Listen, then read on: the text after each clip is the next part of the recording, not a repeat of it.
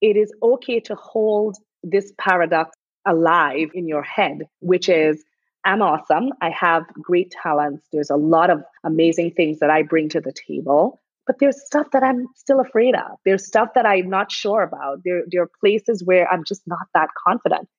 That's okay. Nothing is wrong with that. And I think that's kind of what your podcast ultimately is about. How do we make sure that what's amplified is what's great about us while acknowledging and taking steps to address the things that we worry about, that we fear, or where we feel we lack confidence and competence. Welcome to The Art of Speaking Up, a podcast that empowers professional women to rise. I'm your host, Jessica Guzik, and in this show, I take you undercover into the stories and lessons that I learned, sometimes the hard way, throughout my career. I also talk with working women, leaders, and coaches to show you that no matter what your struggle is, and no matter what your career goals are, you already have all the talent that you need to succeed.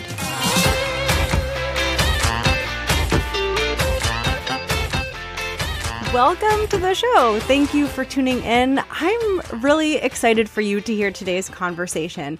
Today's guest is someone who I have known for quite a while, and she is someone who has really supported me and helped me out at some key points in my career, and I was so excited to bring her on the show to share her wisdom and her insights with you.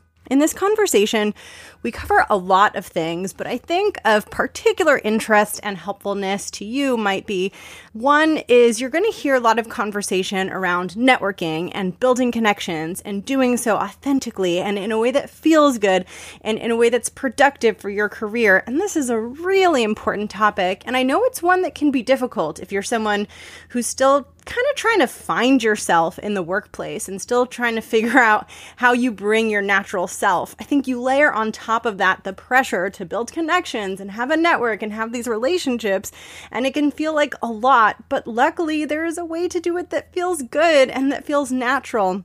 And we talk about that quite a bit. And we also talk about a topic that is really, really important.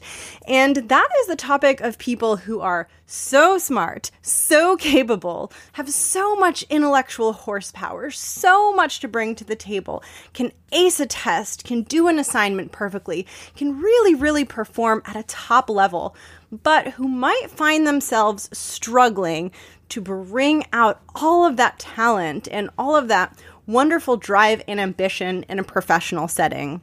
When we try to take all of the things that we're able to do and then kind of plop them from the academic world into the professional world, all of a sudden we're dealing with things like communicating with people and presenting ourselves and having confidence and speaking up and doing things that can be really, really challenging if our confidence isn't exactly where we would like it to be. And that's a place that I've been, and that's a huge theme in this show. And it is something that I know is very relevant to anyone who's listening.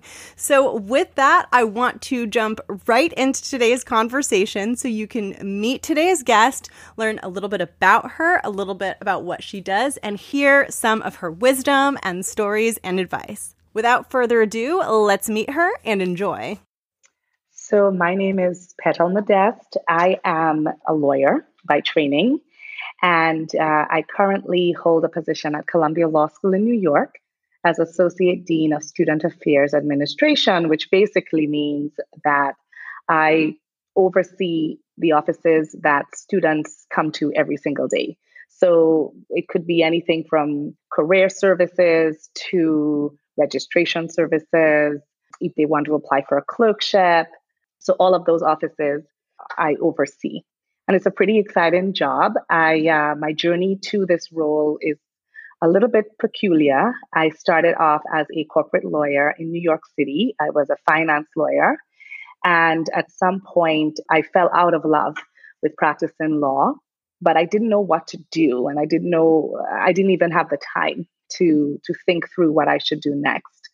And as is the case with a lot of my life, and we'll talk more about that later, I am sure, I simply took advantage of an opportunity that basically came into the law firm. A search firm called someone at my law firm saying that they were looking for an associate, so a lawyer, to head up global recruiting at a large law firm.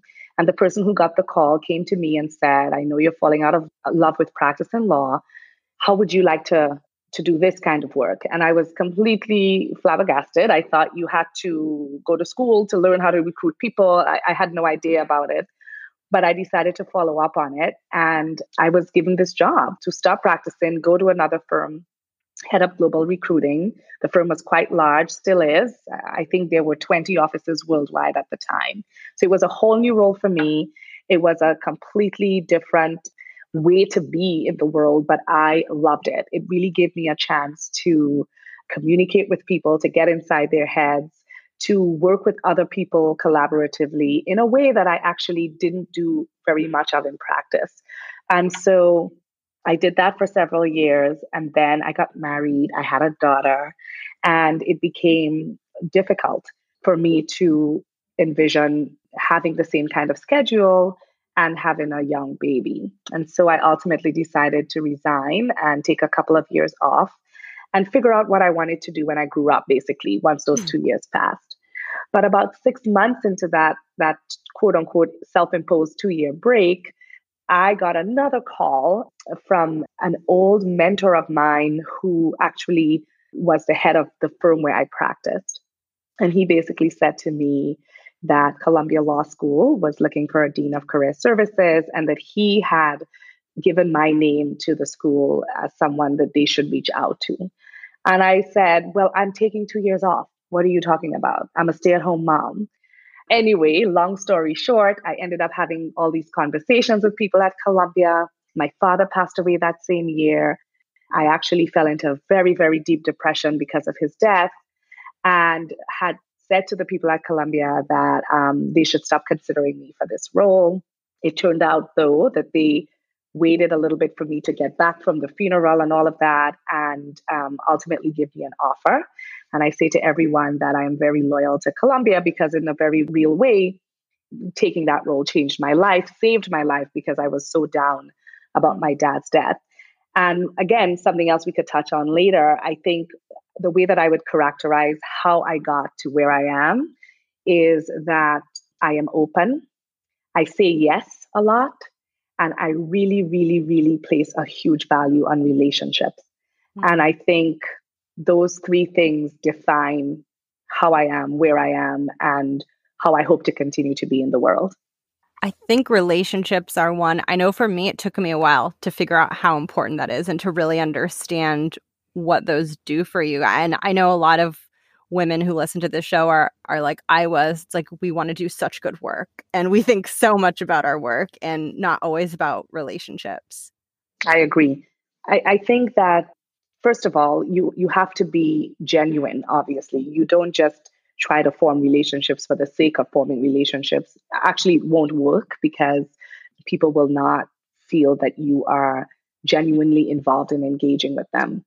But I have so many stories in my life about the value of both forming and nurturing relationships. I think that's the other piece about being a professional woman that we sometimes miss. It's one thing to connect with someone, to have a good chat with them. Maybe you met them at a networking event or in the course of your work.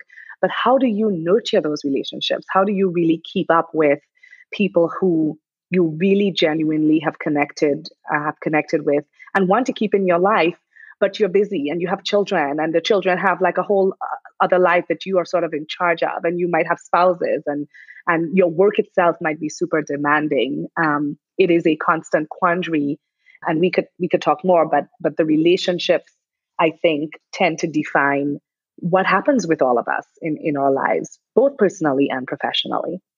I don't know if this is something that you've seen, but it took me a really long time to realize that part of my, not challenge, but I think hesitance to form relationships was it was so hard for me to show my real self. Like that felt so scary. It felt like not an option. It felt like there was like Jessica and then work Jessica. And I think like the strongest professional relationships I've had are where people really know me as a human. And that felt so scary to do at first. And it felt like I can only show them like my little work mask self. Hmm. I think that the irony of that, and I would say to you that I feel every single one of us feels like that, if not all the time, a lot of the time. And the irony of it is that all of us are feeling exactly that. And so when we are brave enough and have the courage, sometimes just a little bit of courage to drop the mask, what immediately happens is just like what happens to a stranger between you and a stranger on the street. If you smile, they tend to smile back. And Hmm. so you drop that mask and they drop theirs. They're so relieved that someone else feels exactly like them and is just willing to step out a little bit. And I find that that's very comforting, that irony that we all actually feel like that. We're not sure how we're going to be received. We're not sure if people will like us for who we are. But if your neighbor is feeling the exact same way and you try to, drop your mask, they will too. Yeah, and it's scary to do at first, but then you start, feeling comfortable doing it and then really trusting that who you are is okay. And you don't That's have to right. open up to everyone, right? You find your people. Yeah. Absolutely. Absolutely. I mean, I think the reason we're all so unique is because first of all, we have a very special contribution, I think, to make to the world, a very special impact only we could have. But we also have our people out there, people who the we that we are will specially resonate with. And you kind of know when you find those people. It's a very instinctive thing. And so I think that really the challenge is to take advantage of finding them and make sure that they stay in your life and make sure that you nurture those relationships so that you can grow together and do great things together. Absolutely. We went on a wonderful tangent that I wasn't expecting, but I'm happy we did. And I wanted to now ask you this question that I've been asking guests lately, which is about a theme that's central to the show, which is personal and professional development. And I've been really loving asking my guests where they're at now. Like, what is that professional thing where they're trying to grow or shift or evolve currently in their careers? So I it's a very good question. I would say that what I am trying to do now is to take off in a direction that is both professionally fulfilling but also personally meaningful. So I graduated from law school quite a while ago. I'm not going to tell you when. and and so I have been working in the professional legal world at least for a long time. And I actually taught high school before I went to law school. So I've been sort of out in the adult professional world for a while. But my life and my goals and dreams have also been shaped by being a mother. I have two daughters in two different generations, literally. One is 12 and one is 2. And I think although I really value and always want to grow professionally, for instance, 5 years ago, I did an MBA while I was working full time and had my first daughter. I also am very interested in making sure that the future my daughters inherit, that the world that they grew up into is a better world in many, many significant ways. And so my latest venture into sort of accomplishing that goal and also growing as a professional is the start of a podcast that I want to launch this spring, and it's called Parenting for the Future. And the premise of Parenting for the Future is that we are in a time of really seismic shifts in demographics, in technology, in the way that we treat each other, in our political systems, our views of the world. And because we're in such a pivotal time, the question is the children that we have, what are we doing for them? What are we doing with them that will ensure that they could thrive in that future? So the podcast is a an effort to answer those questions. It's an effort to engage with parents and people with children in their lives on how all these changes are going to affect our children and how we should respond to them. But in a very real sense, for me, it is also my way of raising an issue that is both personal to me and one that I think has the potential to really impact what we do going forward as parents and as people with children in our lives. So it is both professional and personal. And it's certainly, I think, a purpose that has sort of evolved in terms of my own purpose over time. I'm very excited to listen to your show, and I'll also share it with listeners in the show notes because I have a feeling they'll be wanting to hear more from you by the Great. time they're done listening to this interview. And now, going from where you are presently, I want to go all the way back. We're going to talk a little bit about your early career and Okay. a little bit about my early career and about early careers in general. And so I asked what you were working on presently. What was difficult for you, or where were you really trying to grow or evolve when you were first starting out? Because a lot of women listening are in that early phase of where you're just figuring everything out. So when I was just starting out, obviously, I really wanted to be a great lawyer, but I was very aware of what I would call perceived obstacles or challenges. And so I was not born in the United States. I had immigrated here primarily to study. I am a woman of color. And I was going into a profession that was very white, very male. And I wondered and worried about my ability to thrive in that profession, not because of what I was capable of doing or my intelligence, my education, my training. None of that worried me. I really worried about the fact that I could have everything going for me, but the people who sort of were responsible for my growth and my development and my promotion in that profession, none of them looked like me. And the fact that the profession looked the way it did was a signal to me that maybe they didn't appreciate or embrace, for want of a better word, people who looked like me. And so in my early days of being a lawyer, I really worried about my ability to thrive in that profession and to really grow.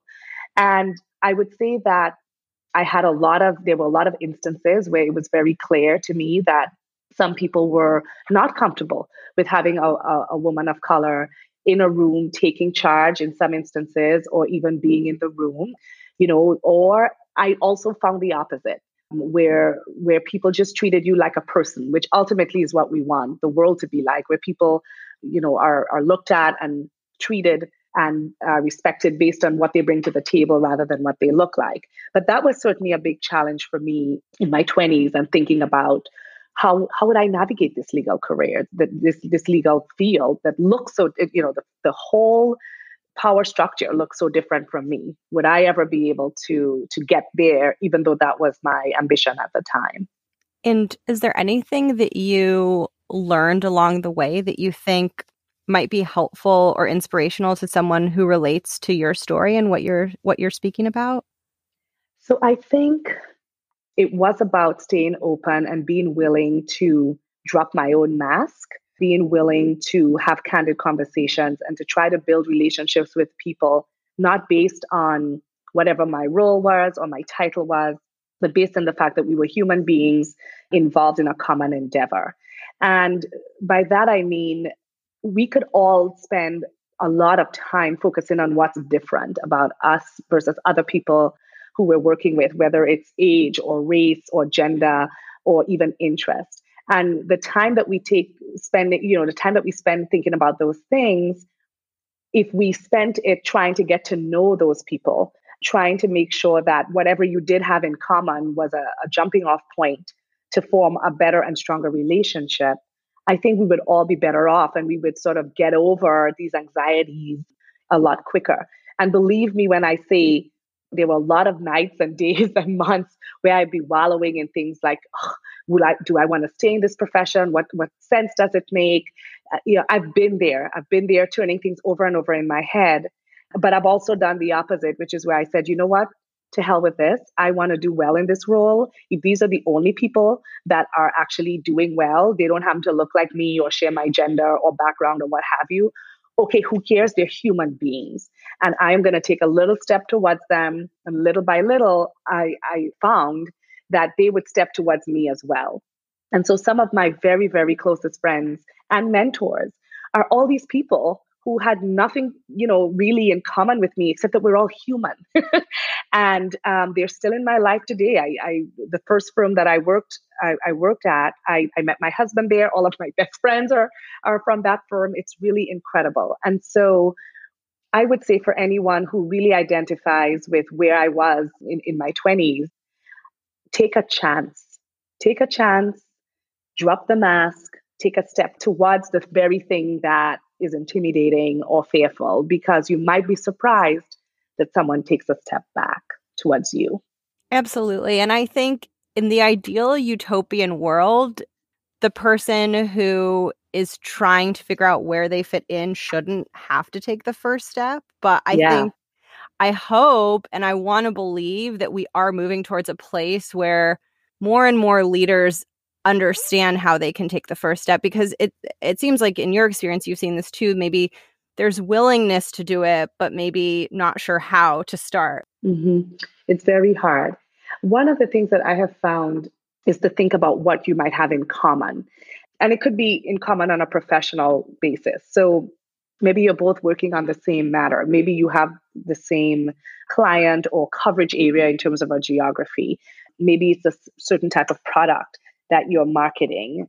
Whatever your job is, these quote unquote people who are, not like you or who you think hold the key to your success in your particular organization, they have something in common with you. And you can start there because it's a comfortable place to start. It's a place where you probably feel very competent, very confident. And so, even if it's having a conversation over coffee about a way to market a product that's sort of, let's brainstorm about this because I feel like everything we've come up with so far is just not cutting it. It's not resonating with me. What do you think? People love to talk about themselves. So, even if you said to a colleague, oh, do you want to have lunch? Because I have this thing that I'm grappling with. And just based on the stuff you've worked on, I think you could, I think I would really be grateful to have some advice from you because I feel like you have done this and you've been here before. It is not sort of empty flattery. And I don't want it to be confused with that. But it is thinking about the fact that everyone wants to feel needed. Mm-hmm. Everyone wants to feel that their contribution is valued.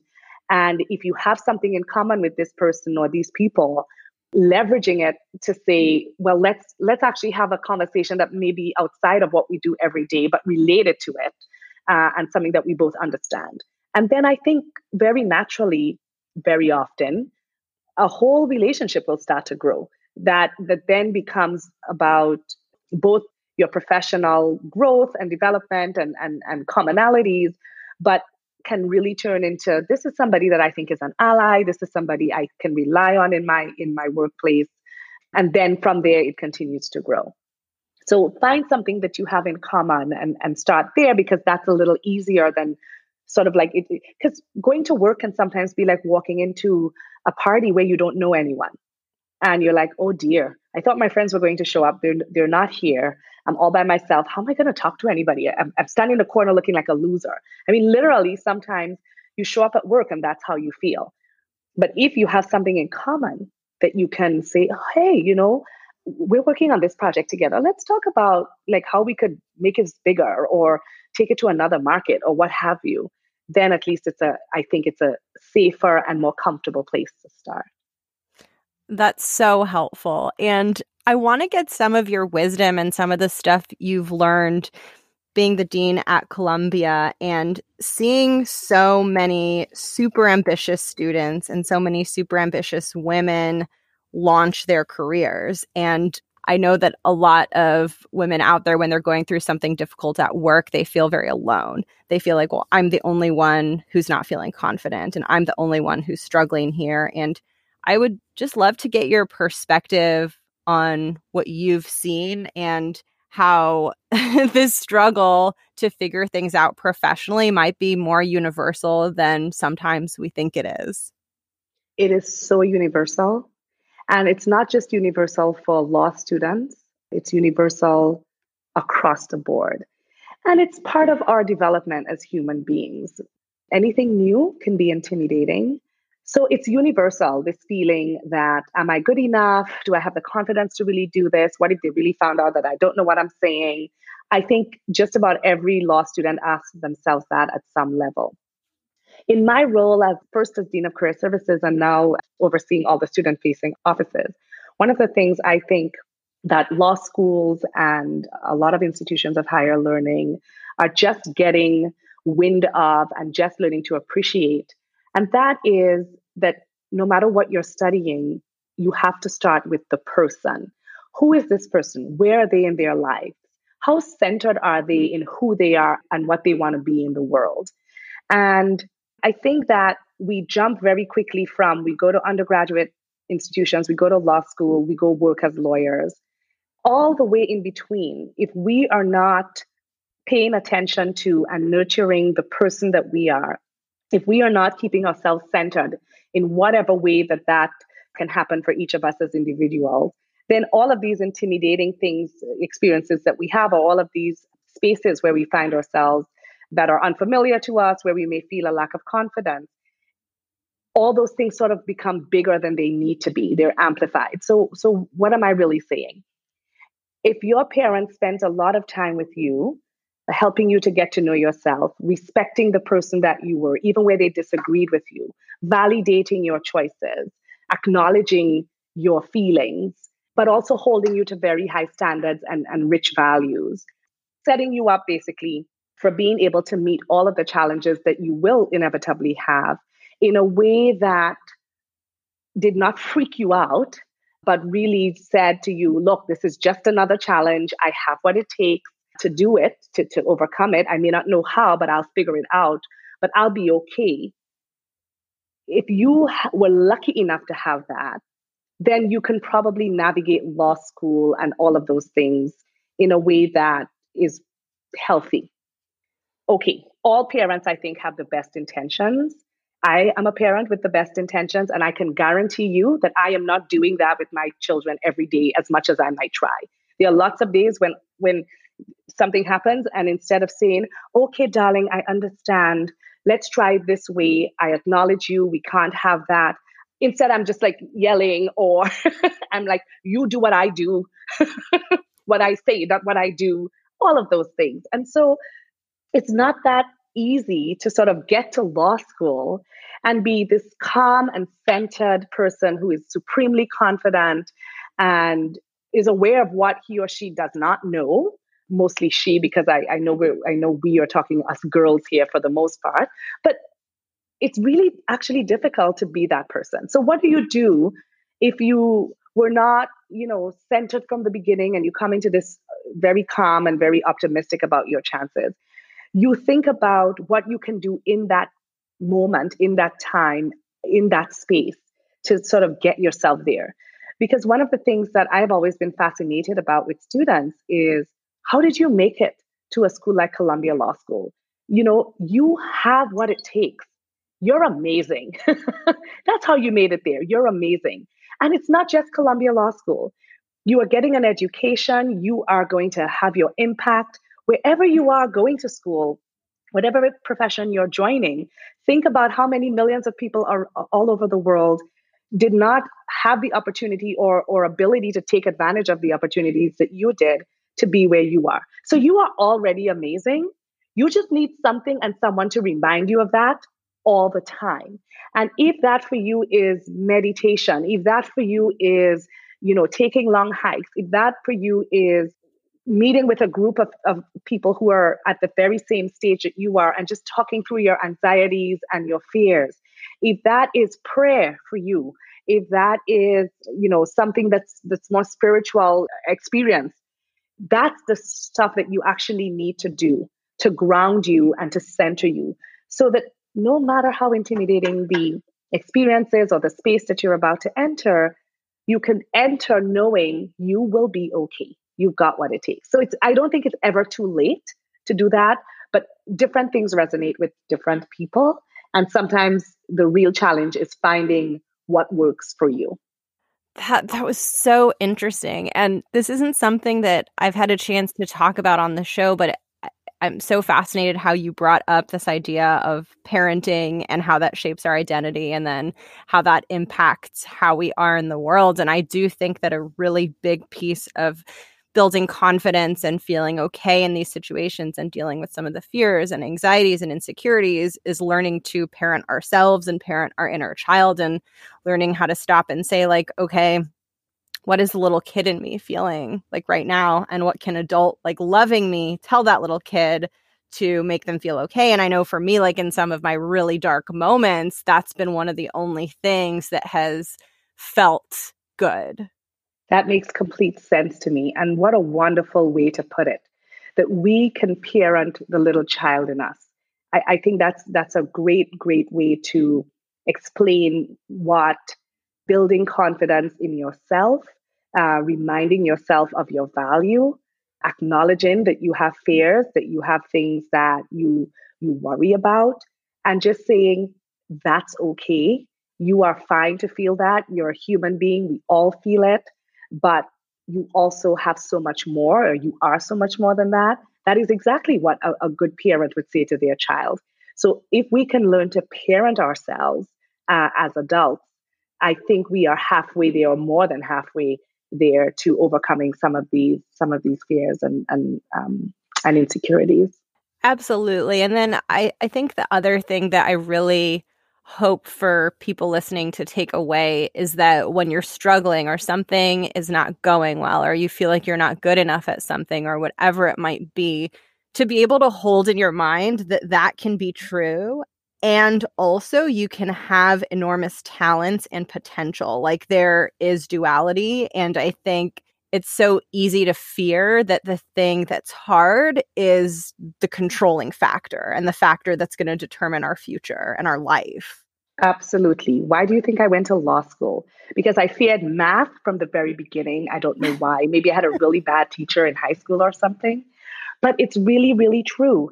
And so when I decided to do an MBA, I was already, a lawyer for many years. I had a full-time job. I was already at Columbia. I had, my daughter, my husband, all of these other things going on. But I had always in the back of my mind worried that I would, die never understanding math properly or never facing my fear of it, for want of a better word, or business or anything like that, which is kind of ironic since I was a finance lawyer, but it's a slightly different thing to immerse yourself in numbers versus words, because you could use words as a lawyer to explain everything, but to use numbers was a new skill for me. So knowing that I had accomplished a lot and that I had a lot to give, and then putting myself in that space where I felt completely incompetent, zero confidence, was a huge step for me. But at some point, I was okay with that. I was like, you know what? Who cares if this whole thing falls apart and it doesn't work? It doesn't matter. What really matters is that I decided to face it head on and do something and do something about it. And I have to tell you, doing an MBA at that time in my life was one of the best experiences of my life. It was extremely difficult. It was to balance everything, to learn new subject matter, to face the numbers. Yeah. It was really, really tough, but it was in the end so rewarding. And so I think that it is okay to hold this paradox alive in your head, which is I'm awesome. I have great talents. There's a lot of amazing things that I bring to the table. But there's stuff that I'm still afraid of. There's stuff that I'm not sure about. There are places where I'm just not that confident. That's okay. Nothing is wrong with that. The question for you is, what do you need to do to make sure that the places where you don't feel confident, or the areas in which you feel fearful or you're not sure, you have to do something to ensure that that doesn't take over all the other things that you are. And I think that's kind of what your podcast ultimately is about. How do we make sure that what's amplified is what's great about us, while acknowledging and taking steps to address the things that we worry about, that we fear, or where we feel we lack confidence and competence.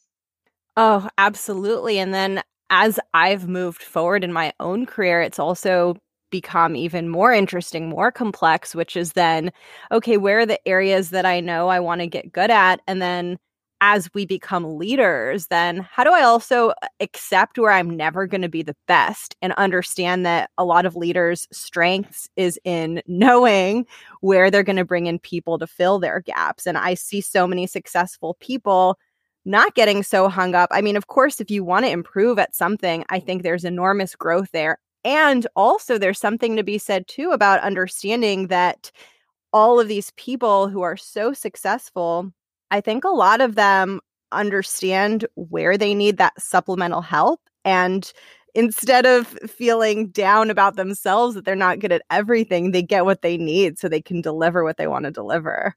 You are absolutely right. I mean, that was a very early lesson for me when I switched from practicing law to administering recruiting in this other law firm. As a lawyer, you take a lot of very personal responsibility for whatever your role might be in a transaction or a deal or a case. It's very personal. You are the one, you're doing, you're checking everything that you've written 50,000 times. You're double checking the law.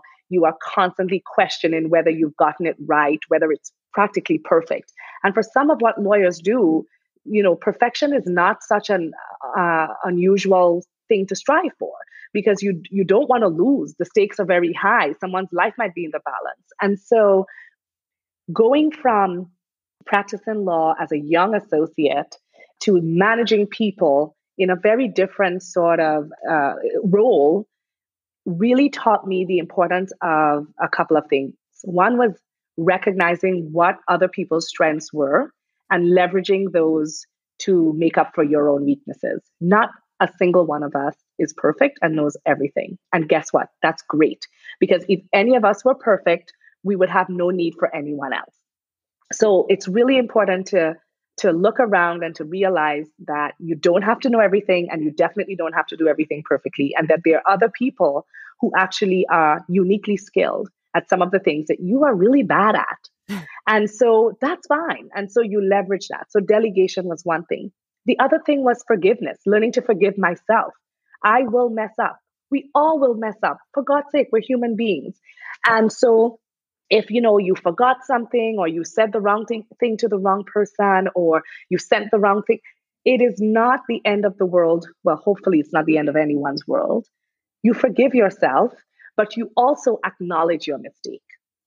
It's really important, because if you think that you're perfect, then you can never apologize.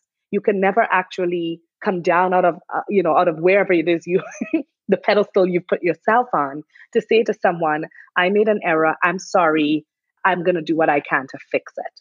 So delegation, recognizing you would make mistakes, and apologizing for them if they impacted someone negatively are huge.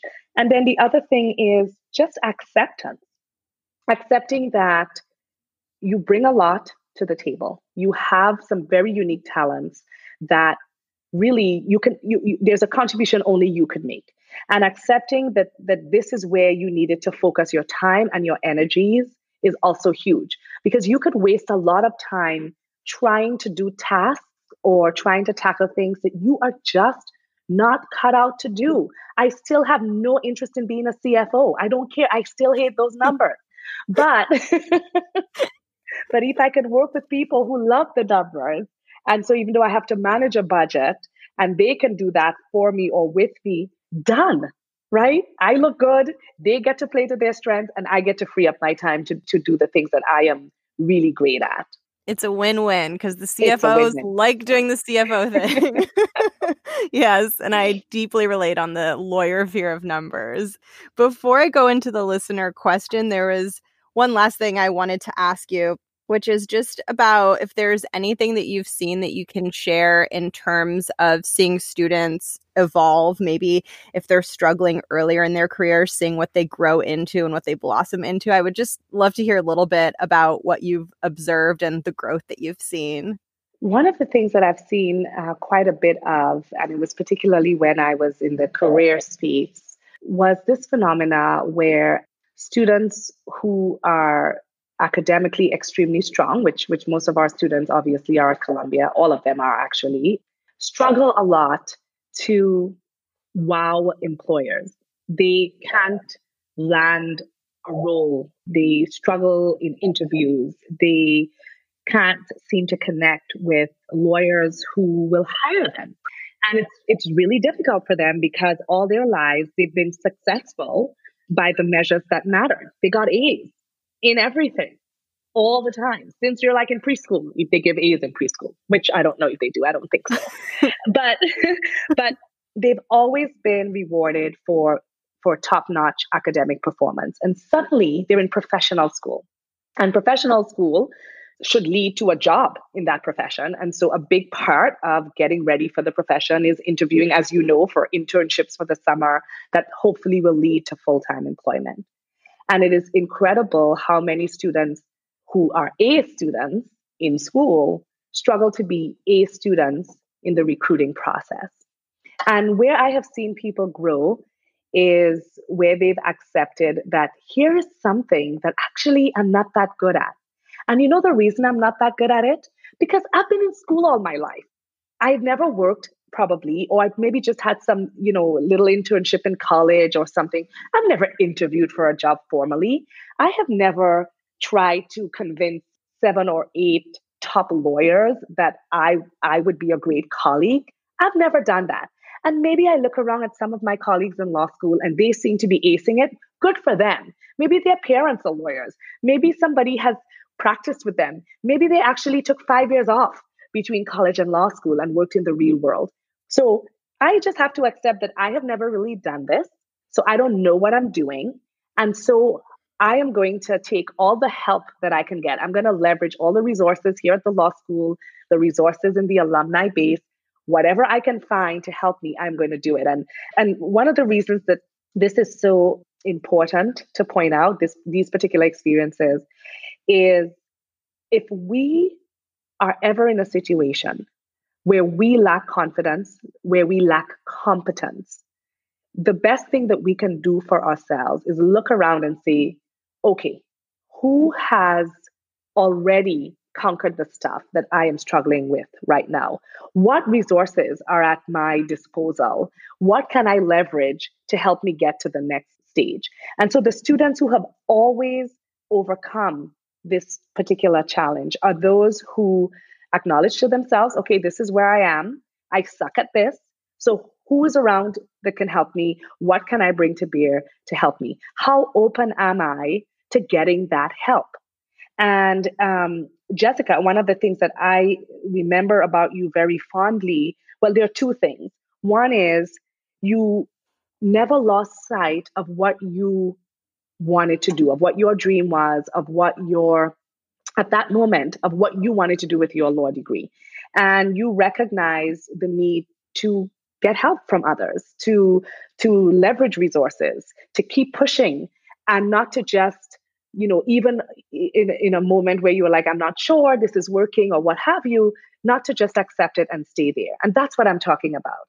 So where I have seen law students really overcome challenges is where they've been willing to first accept that this is just their reality at the moment, but then to say, okay, what can I do about it? The students who have never really moved forward would graduate law school, probably would find a role, but certainly not what they wanted, are those who really did not recognize that they could be helped and that there were other things that they could take advantage of. And I feel like that's a very important lesson for life. You can't always do it, you can't always know it, but when you don't know, someone else does. Find them, find the resources, leverage it to your advantage, and move to the next level. Well, you were my resource when I was just really struggling on like getting from student mode into professional mode. Well, you did well, my dear. I don't. I think we are fine. I think you're fine. Thank you. Yeah, it's tough. Like I look back and now that I'm in my 30s, I'm like, man, I was so young. And I Right. almost am just like, I wish I wasn't so hard on myself. Right. And that's the other thing, Jessica. And that's sort of the acceptance and then quickly leveraging the resources, quote unquote, moving on. Because we do have a tendency to be hard on ourselves, women in particular. And again, if you've always gotten A's, why don't I know this? Why couldn't I do this? It's a different thing. You don't have to know it. When you learn it, you'll get an A. But before then, it's difficult. And I do think that one of the biggest struggles that we have as women professionals, and sometimes even in our personal lives, is this tendency to be so tough on ourselves, to not parent ourselves, like you referred to earlier. We don't parent ourselves. We instead act like, we have some sort of authoritarian person over us. And why didn't you get it? Why didn't you do it? What's wrong with you? And that is actually the opposite of how we should treat ourselves. I agree. And it's hard, but you can shift it slowly. It's something that I still struggle with, which is like just stop being so hard on myself. Me too. Me too. And I think that is normal. But again, what I do notice, like everything else, the more you practice, the easier it gets over time. But it is still a struggle. And I think women will probably struggle with this for a long, long time. But acknowledging that it's a struggle, acknowledging that, okay, here I am in this place where I am beating myself up. I don't need to keep doing that. I think over time it gets easier and easier. But certainly I admit it does not go away completely. And there's always the enormous power in women supporting each other. That's where I think a huge untapped like well of solutions that's just like going to explode when we figure out like how Mm. to systematically lift one another. I couldn't agree more. That's like a whole other conversation, but very related because there is an instant affinity that we have to each other. We share so many of the. I mean, so many of us kind of lead identical lives. Wherever we come from, wherever in the world we're from, whatever our race, whatever our religion, our culture, our identity, women as a species share so much, so much. And if we could really figure out how to leverage that to help each other and to lift each other up all the time, we would have hit on it. I mean, and men will go running scared for sure, but but that's not our problem. And a podcast like yours is really a great sort of move in that direction, I have to say, which is why I was so happy to come on. Well, I am so happy to have you on. And in the spirit of that, before the listener question, I wanted to ask you to share about your podcast. You talked about it a little bit earlier, but maybe you can give a little hint or a taste of like what some of your favorite topics will be and what you're super excited to dig into for anybody who might be curious. So there are a number of things I'm really excited about. One of them is talking about toddlerhood and what's really important for us to do with and for our children when they're in those really, really formative years between like 2 to 5. Because there's infancy, but between 2 and 5, when they're up on their feet and they're really absorbing everything like sponges, they're starting to be verbal, they're starting to pull away from you and exert their own independence.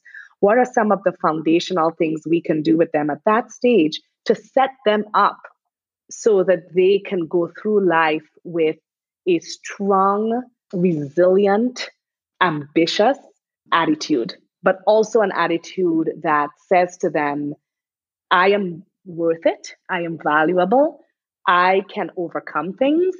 Even though I feel bad in this moment, it's okay. It will get better tomorrow because I have what it takes to make it better.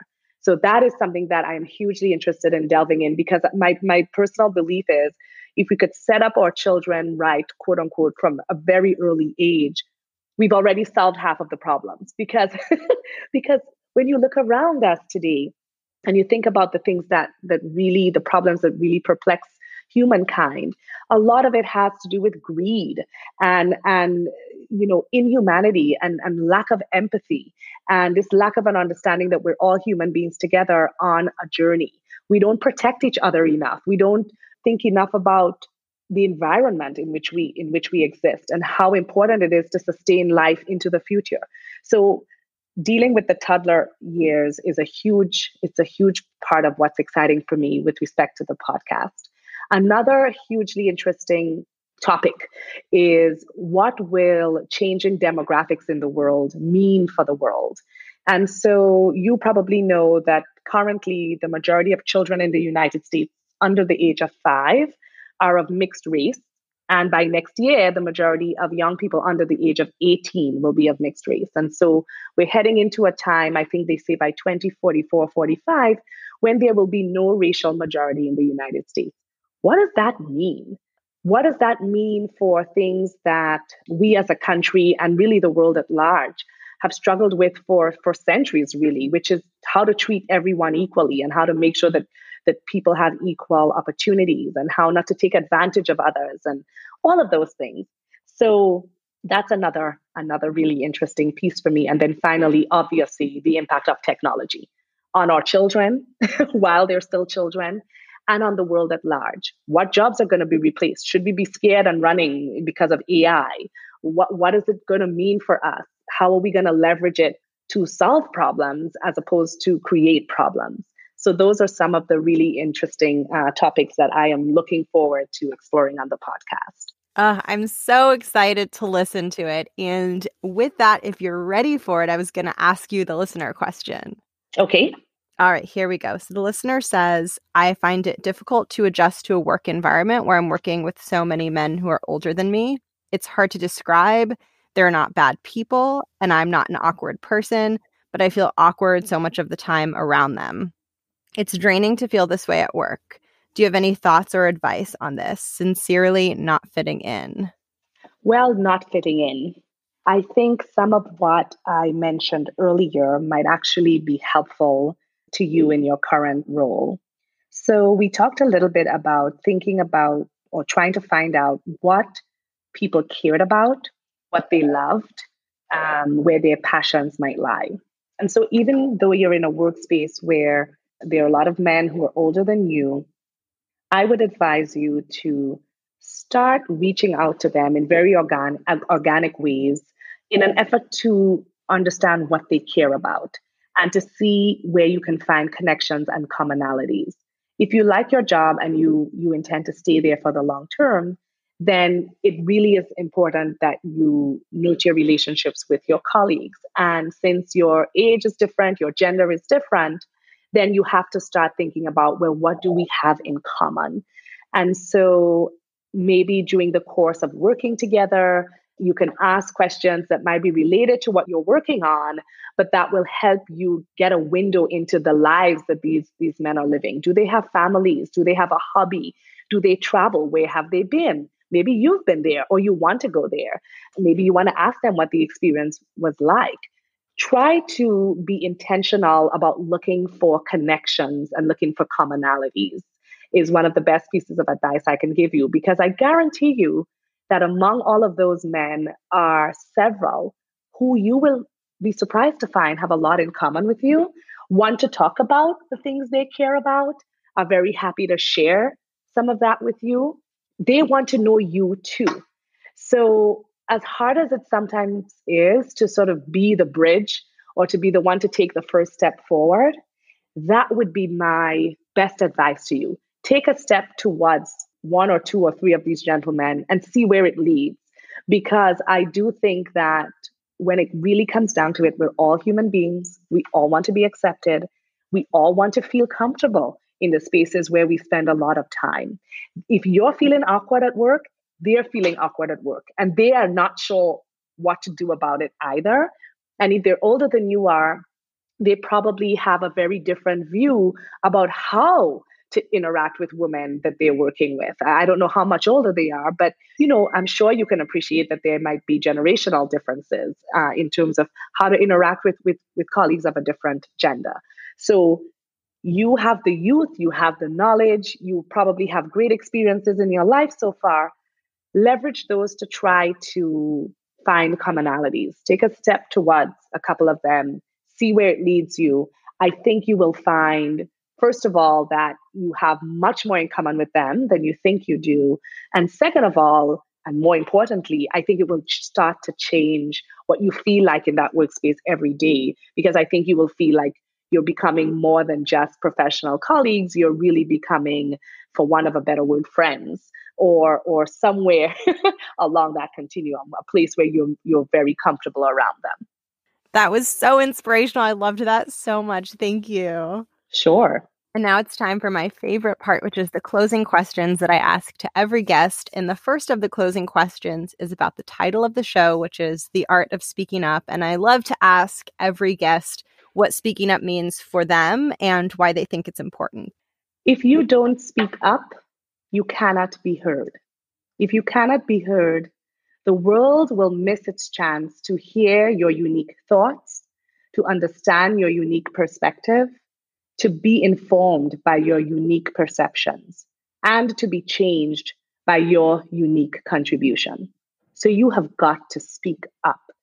It's really interesting because I have done a lot of personality tests in my life, usually for fun, but I always come out as some kind of crazy extrovert. And and my daughter, my older daughter, is not very extroverted. She's sort of more introspective and introverted. And sometimes she avoids, certain doing certain things that would sort of put a spotlight on her. And I say to her all the time, it's really important that you be your authentic self. I don't want you to be anybody that you're not. But if you never speak up, no one will ever know what is going on in your head. No one will ever understand what your perspective is, what you have to bring to the table. You have to speak up. And I want to be very clear that speaking, physiologically opening your mouth and getting a sound to come out, I realize that there are some people who cannot speak in that way, but we all have a voice. And whether you are doing it through sign language or pictures or art or other types of expressions, we all owe it to ourselves and to the world to speak up. The reason we're all so unique is because we just have a special thing only we can do and only we can bring to the world. I really, really believe that. And so if you never speak, if you never share, then it's gone because no one else can replicate you and no one else can bring what you have to bring. So speaking up is supremely important. It is how we tell everyone who we are, and it's how we make our contribution. I love that so much. And now it's time for the very last question. And some context is that I started the show because I had some tough times in my early career. Many of them you witnessed firsthand. And I created this show to help women who are going through anything difficult or just make them feel inspired so they can go after whatever they want and feel like they can achieve whatever they want professionally and in their lives. And so I love to give this last space to the guest to share what they would want listeners to hear, whatever's on their heart that they would want to share. So I would share that I am a very emotional and empathetic person. If you are going through something difficult and you tell me or I sense it, it is almost as if I am going through it with you. And there are lots of upsides to that because it allows me to be a good person in the world, to be a good neighbor, to be a good friend. But the downside to that is that it can sometimes cause me to react to things in ways that are, for want of a better word, too passionate, that are not logical enough, that are not practical enough. And so it's been happening less and less, but throughout my 20s and some of my 30s, I could react so passionately to something that I end up failing to do what I thought I would do, getting myself in trouble. One of the things that I have really learned to do is to reread every email I am about to send like 20,000 times because I have really had times in my life where somebody does something outrageous or they've been really unkind to another person or they're taking advantage of me or someone that I care about. And I would just fire off that email. And my father, who has passed away now, used to say to me, every time you are about to communicate in writing, read it before you distribute it, before you send it. If you're comfortable with seeing those thoughts on the front page of the New York Times, then give it to the person. Send the email, write the letter, what have you. If you're not, you need to rewrite it. And it took me years for that to sink in.